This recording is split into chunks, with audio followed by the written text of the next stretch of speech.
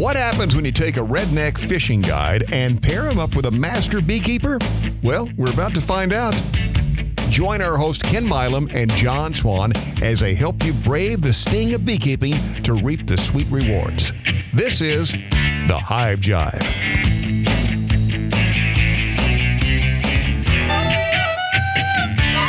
All right, welcome back to the Hive Jive. We are on episode number 5. And Ken has been researching online. He's been watching videos. He calls me every day with something new and exciting that he has seen online. Yep. And I have come to the conclusion that not the Langstroth, The top bar. I saw the video of the top bar. You know, I'm sitting there, okay, you still got a frame. You're going to have to put it in there. It's going to build in the frame. In the first video I saw of the top bar where they just had a 1x12, 1x2. He calls me up and he's like, John, the top of that's just a damn stick. They got sticks up there. Well, it wasn't sticks. But you said they have to be 1 3/8 wide. Exactly 1 3/8 wide. And preferably 19 inches long. 19 inches long. You can do 17. So now, obviously, you can find anything on the internet. Mm-hmm. If it is smaller than 17 inches, so when you're looking at your dimensions of your hives and you're looking at a top bar specifically, if it is smaller than 17 inches, do not buy it. If it says it's 16 3/8 or 15 or 14, don't buy it. If it is 17, that is fine. If it is 19, that is perfect. If it goes over 19, don't buy it. Your sweet spot is 17 to 19, and 19 inches on the width is truly the best. That's the optimum. It actually makes the inner dimensions of your hive 120 degrees, which is what the inner dimensions of a hexagon are. Mm-hmm. So it's kind of kismet. You know, it just kind of seems to flow for the bees. You know, after talking to you, I understand more. You know, on your top bar, you have the sides are at a 20-degree angle. Pretty close. Yeah, the cut that you make on the board can vary depending on your equipment, but yeah, between 20 and 30 degrees is the cut. What you want to do is when you have that bottom board and you've got the side piece on it, that inner dimension there is what ends up being 120. And what it is that's how the bees will keep it away, and if they build I've seen comb underneath overhangs, and how it hangs down. They'll build it to the shape of their surroundings. Yeah, so they do. If you try to put a top bar into a Langstroth box, you've got this giant wide box, and they will build their comb to the exact size of that box, but it's going to be so heavy, they know that it needs the extra support, and they're going to go ahead and make these little...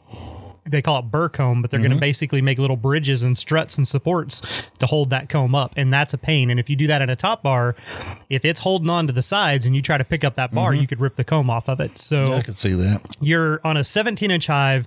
They work really well, and they do really well if you have an observation window, but I don't like them because they're inevitably you have more comb breakage because the 17 inches on the top makes for a narrower place for them to attach their comb, but it's also a deeper hive, so the comb hangs down further, which is more weight on less support at the top. They'll go through and they'll put that burr comb in there.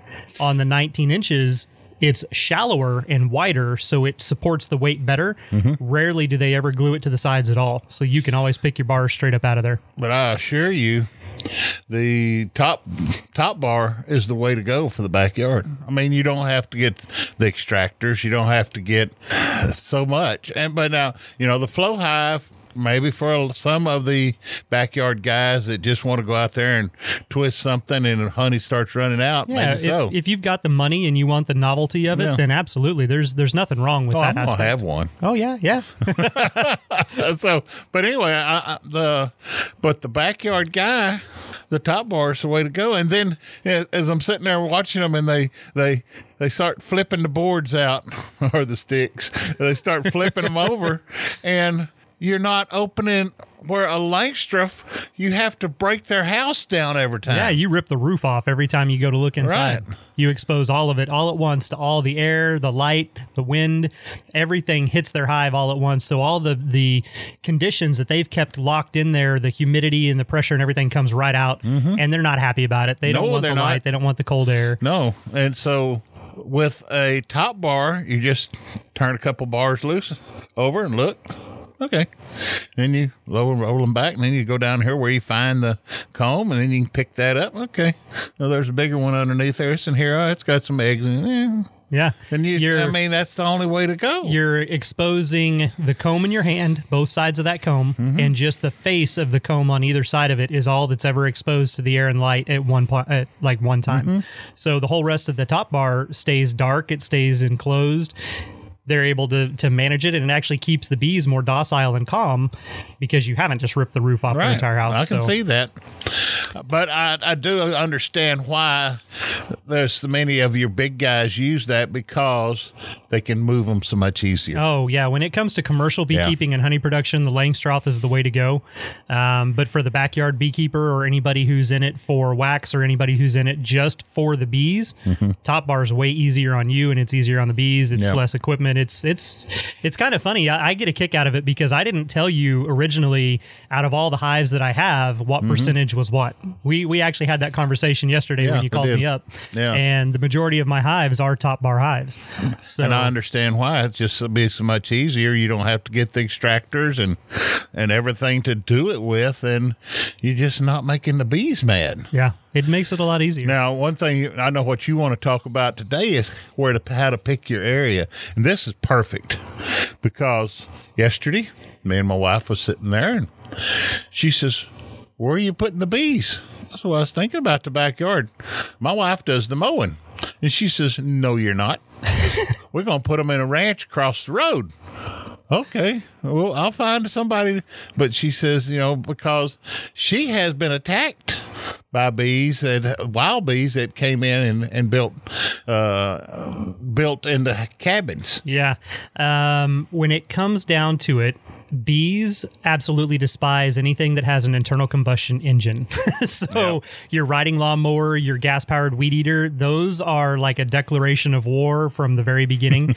It shakes the ground, it vibrates their hive, it spews gas and fumes on them, and then it throws shit at them, and they don't like that. No, they don't like it at all.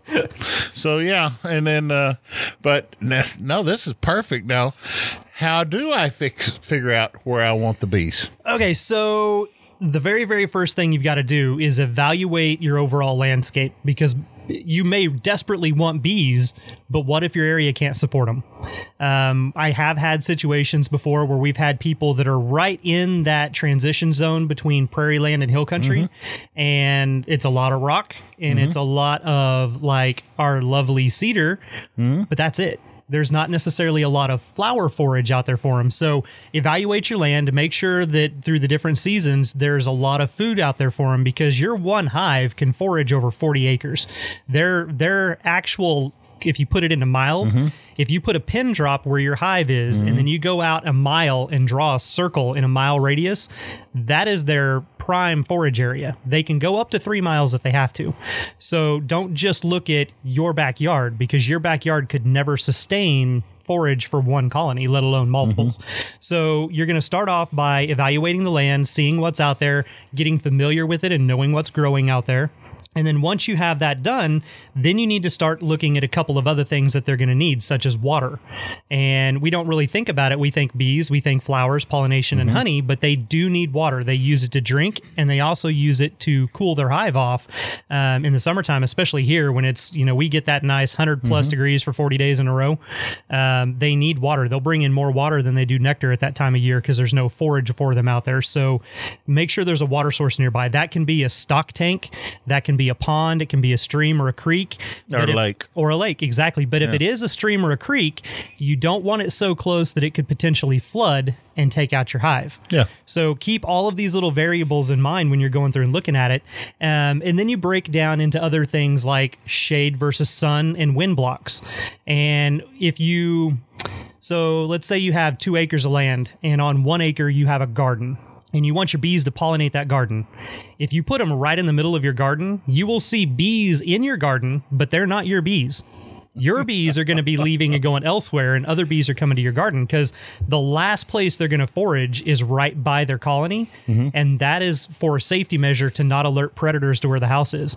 So if you put them on the opposite acre away from the garden, then they'll go over and they'll pollinate your garden because it's not right there with them. So there's a little bit of, it's counterintuitive to us. We're like, oh, I got bees, I'm going to put them where I want them to be, but you actually want them on the peripheral, the outer edges or the opposite corner from where you want them to be. So select a space in your yard or if you have acreage, in the acreage where there's not going to be a lot of activity. So your wife mowing. She mows every place. Yeah, if she mows every place, then you have to, you've got to figure something out. So what I did with my very first setup I had it in town in an urban setting, and I actually built a partition in the back of my yard. It was big enough that I could section a place off, and I actually just made another additional 6-foot fence that came in and enclosed this area and made my first little apiary back there that just had 2 hives. That was it. And when you do something like that and you create that partition, it actually helps provide a barrier both for you and for the bees. So then when you're mowing and you're edging and doing things like that, there's already a sound barrier and a visual barrier there to kind of help block that. You can use trees. That barrier could be anything so long as you do have it. But pick a corner that your kids are not going to be out around, that your dog's not going to be out around, that your wife's not going to be mowing around, and that's the best place to put them. Once you have it set up, then you're going to turn around and you're going to look at the sun versus the shade aspect. Now, when you read books, most all the books are written from the northern states, and they're written from the perspective of a commercial beekeeper, and they want honey. They want the maximum honey. So they're going to tell you full sun. They're going to tell you the entrance of the hive needs to face the east or the south, and that's it. But in reality, where do you find bees in nature? They're going to be in a cooler, and they're going to be where, as it gets hot, they leave the flowers and. Like think about out there on your land where you've told me you've had those swarms. Where do they live? In trees. They live in trees, right? And a tree is going to be always shaded. So don't necessarily stress yourself out if you're thinking, oh my God, I've got to have full sun or I need to have this specific thing. Because in reality, think about where the bee lives in nature. It's a cave. It's a tree. It may be inside the wall of a structure like your house, but it's not necessarily something that's constantly in full sun. Okay. So for us in the southern states, we do have a pest that is called the hive beetle. It's about the size of a ladybug. It's solid black. It's just a nuisance pest, but the more shade and moisture that's around your hive, the more of an issue you're going to have with that specific pest. So in that case, keeping it sunnier and drier will actually help kind of mitigate having a lot of those in there. But if it's a Langstroth, it really doesn't matter at all. If it is a top bar, you kind of want all of your hives to be in the sun first thing in the morning, so it kind of warms them up and gets them going. But then if it's the summertime and you're going to have 100+ degree days, you want to find an area where about 4 o'clock, they're going to start getting shade. So if you can put them to where they have some sort of structure to the west of them that will provide that shade coverage from 4 o'clock on, that's the best situation, especially for like a top bar like what you're looking at. Outside of that, a northern wind block, if you do have harsher winters and big winds that come through, the northern wind block can go through and help that. Now, if you don't have anything, you can always build something. You can do just like you would for your farm animals. You can actually build a wind block and call it good. On this note, your legs are like, crisscross kind of, sort of. On the top bar? Yeah. Top bar. I saw one video where the guy puts his legs into cans to keep ants from crawling up the legs. Yeah, you can do so on the Langstroth hives. There's a company out there, and let's see. Give me a second on that. I'm going to have to come back to their name. It's clever, and I love the way that it is. But what they've done is they've created a hive stand that is a metal welded piece that your Langstroth sets on, and then it comes down, and the legs, the top of the leg has this little, basically like a rain guard that keeps the rain off, and then it's got the same shape underneath it it that is filled with an oil. And that's what they're doing by putting things in the cans. Yeah. And you can do the same thing on like a top bar, raise it up, stick a brick inside a coffee can and have the legs setting on the brick, but then have oil around the brick. So an ant tries to get in there because they can smell that sweetness. Right. They're going to climb up the can down in the oil and they can never make it up onto the hive itself. Well, okay. So it is, so the people that make the stands, it's Defiant, but it's like Defy Ant. Yeah, Defy Ant. They make these hive stands. It's amazing. But they work so you can get it for a Langstroth, or if you're clever, you can make something for a top bar. But that's why it's to keep ants from getting in there. Well, what he was using is just like the 5-pound coffee cans or the old plastic. school. He just put a brick in there, set the leg in there, pour a little oil in there. Yeah, the oil, you can use a mineral oil. It's a little bit better. You could use motor oil, but I would say not to for the environment. But yeah, it's actually a great way. Some people don't ever have problems with ants. Out here, we have a lot of fire ants. Yeah. And the thing I have the biggest problem with are actually the wood ants. And I can see that. They don't ever get inside the hive, but they get inside all of the wood. They'll burrow into the actual soft parts of the wood, and then you knock something around and suddenly tons of ants are coming out, and it's not fun. And they can fit through the little holes on the ventilated suit. That's not fun either. So then they're trapped in there with you. Now you're finding out how to keep the ants away from your place. Yeah. That comes to part of your hive setup. Yep. How to prevent things and how to think about stuff. If you have a lot of ants and fire ants on your land, you might want to keep that in the forethought of like, what are my challenges going to be? Another challenge if you have acreage and you have cattle is going to be the cattle itself. They love to rub against things. Yeah, they're scratching all the time. Exactly. So they can push a hive over. Oh, yeah. And that's not necessarily a good thing. Now, oddly enough, when we look at a cow, no offense to ranch hands or anybody else, but you look at a cow, you kind of think it's dumb. And you look at a horse and you think, oh man, it's just this majestic animal and it's intelligent, right? But in a weird little twist of fate there, if the cows start getting stung, they will run. No, I can see that. They'll get the heck out of Dodge. The horse starts throwing a fit, and it starts stamping the ground and swashing its tail around, and it just making it worse. Exactly. It makes a ruckus and makes it worse. So if you have horses, definitely the bees need to be as far away from the horses as possible. Okay. We have had many instances where horses have actually been stung to death. Wow. Because they won't leave the area. Yeah, they just make it worse. So other things to keep in mind where you're putting them out there. Chickens. There you go. I had chickens for a long time in my backyard, and the bees never bothered them. The chickens were basically my lawnmowers and my pest control. They would eat around the hives and stuff.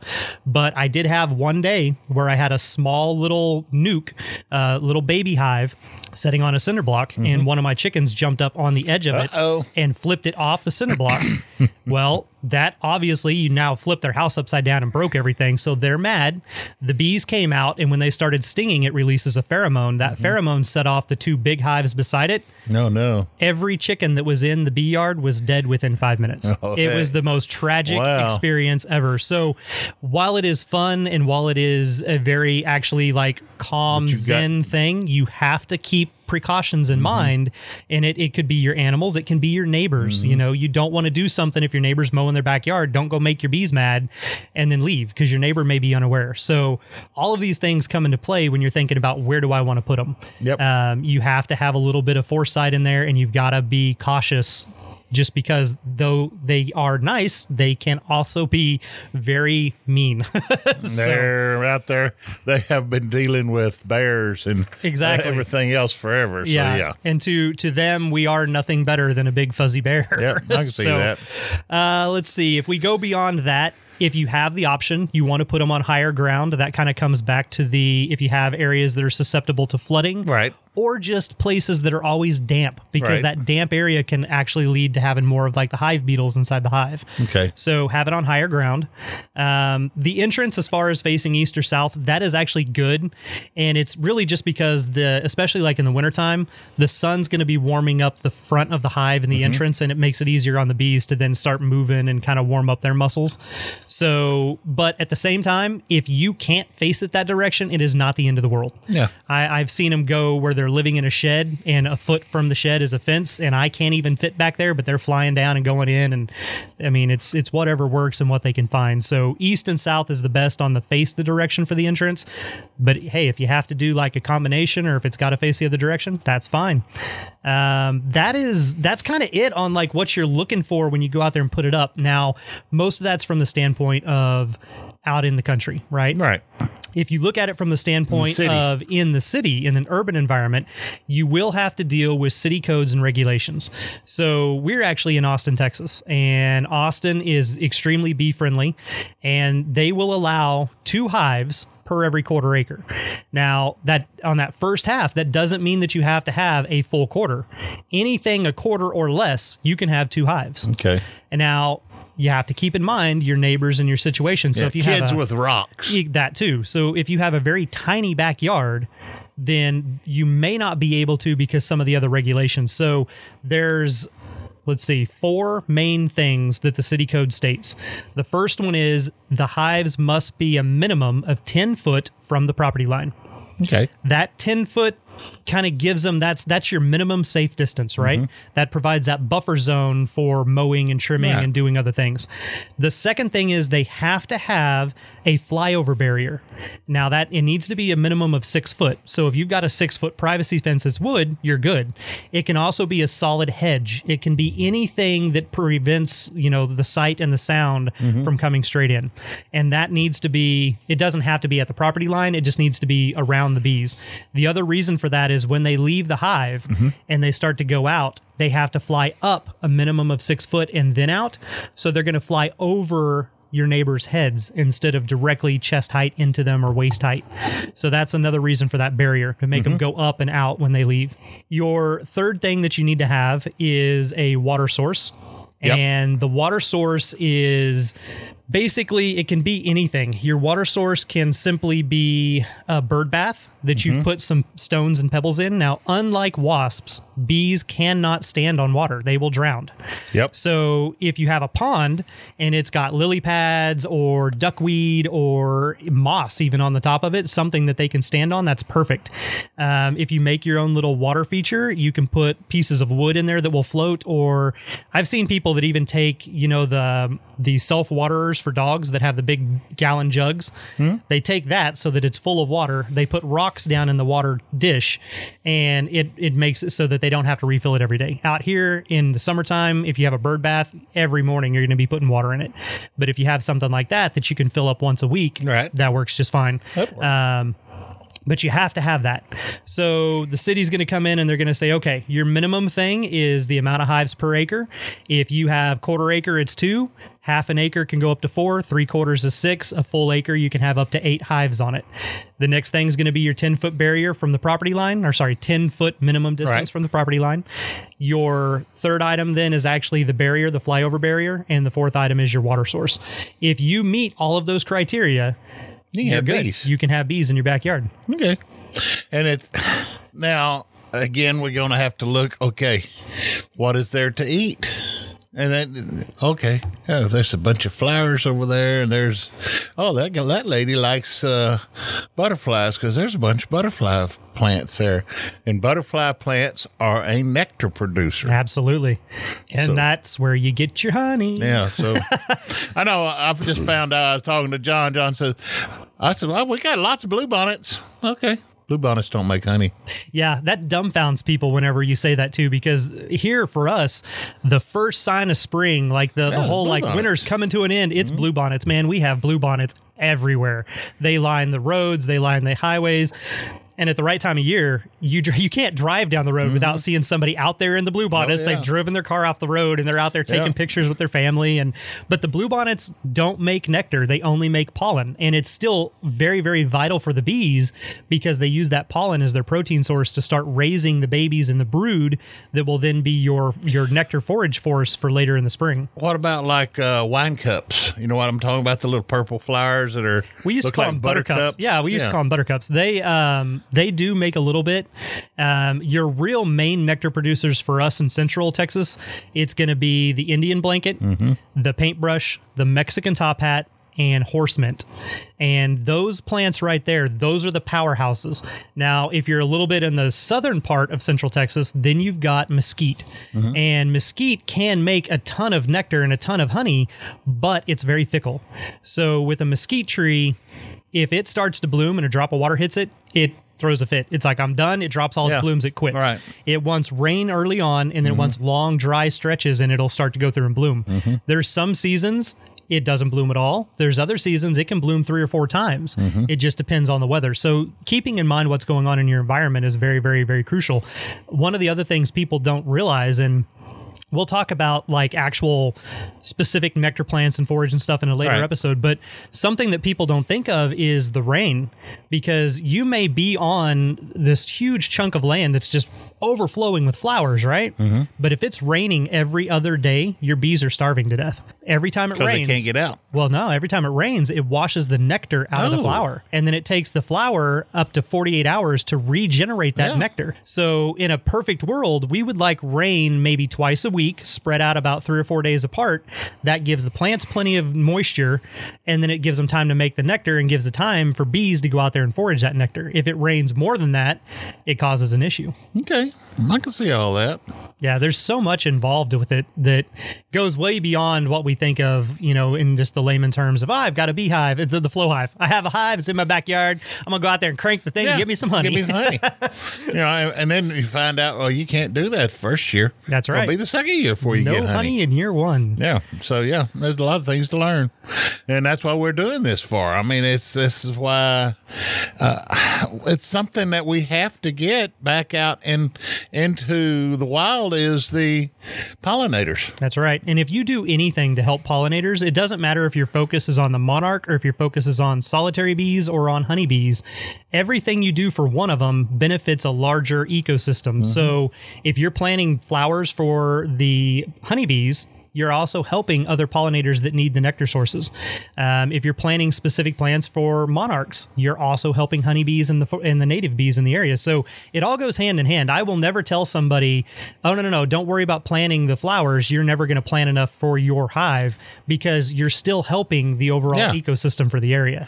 And people are sitting there saying, well, why should we worry about pollinators? Do you like food? Yeah, that's exactly it. Do you like fruit? Do you like vegetables? Do you like beef? Do you like pork? Well, guess what? Everything. It's all in a chain. All tied up. You might look at it and together. say, well, that bee doesn't eat that plant or doesn't do this. But guess what? Either something that eats the bee relies on it, and then something else eats that thing, or that plant may need to be pollinated by the bee so it can reproduce, and other organisms eat the fruit of that plant, and that's how they go, and then something eats them, and it's all connected. It's all a chain. You take a link out and it all falls apart. What about grain? Most grains don't necessarily require the bee. It's kind of like how corn is self-pollinating. It explodes and pollinates itself. Grain, wheat, which is actually a big issue for us because, you know, out in the central part of the U.S., it's the breadbasket. It's all going to be grains, and grains really don't do anything for the bees. And if you take out all that natural forage and you wipe out all of the native flora, then you leave them nothing. It's like looking at a desert wasteland. So they don't have anything to eat if it's just fields of corn and wheat. So, but if we got soybeans, I don't know what to necessarily say on that one, because it's a pea. It is a pea, and they do go through and pollinate it. Even like rapeseed, so canola actually can make honey, and it crystallizes very quickly. But it's an amazing, very sweet thing. But at the same time, what does that do to our ecosystem? And is it something that we need? Like, I could say things when it comes to soy, I avoid soy like the plague. So I wouldn't advocate, going and planting a ton of soy so you can feed your bees. So I'd say native flowers are the way to go, because that gives them variety.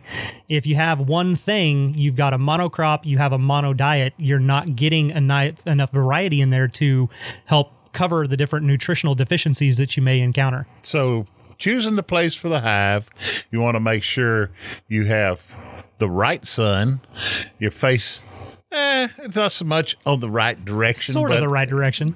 And you have sun in the morning on the entrance.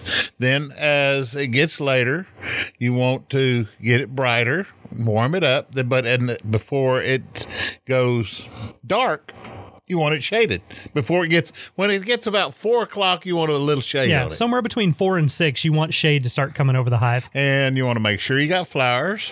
You got to have water source. So, yeah, this is a backyard thing. This is a ranch thing. This is, this is exactly what a lot of people are looking for. It gives them something to do, and they can, if they can raise a dog, they can raise bees. That's right. If you can take care of a pet, you can take care of bees. And if they need some help, they call you. There you go.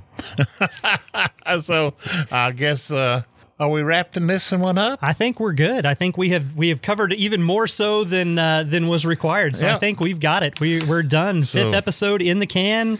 There you go, folks. We'll be talking more about it.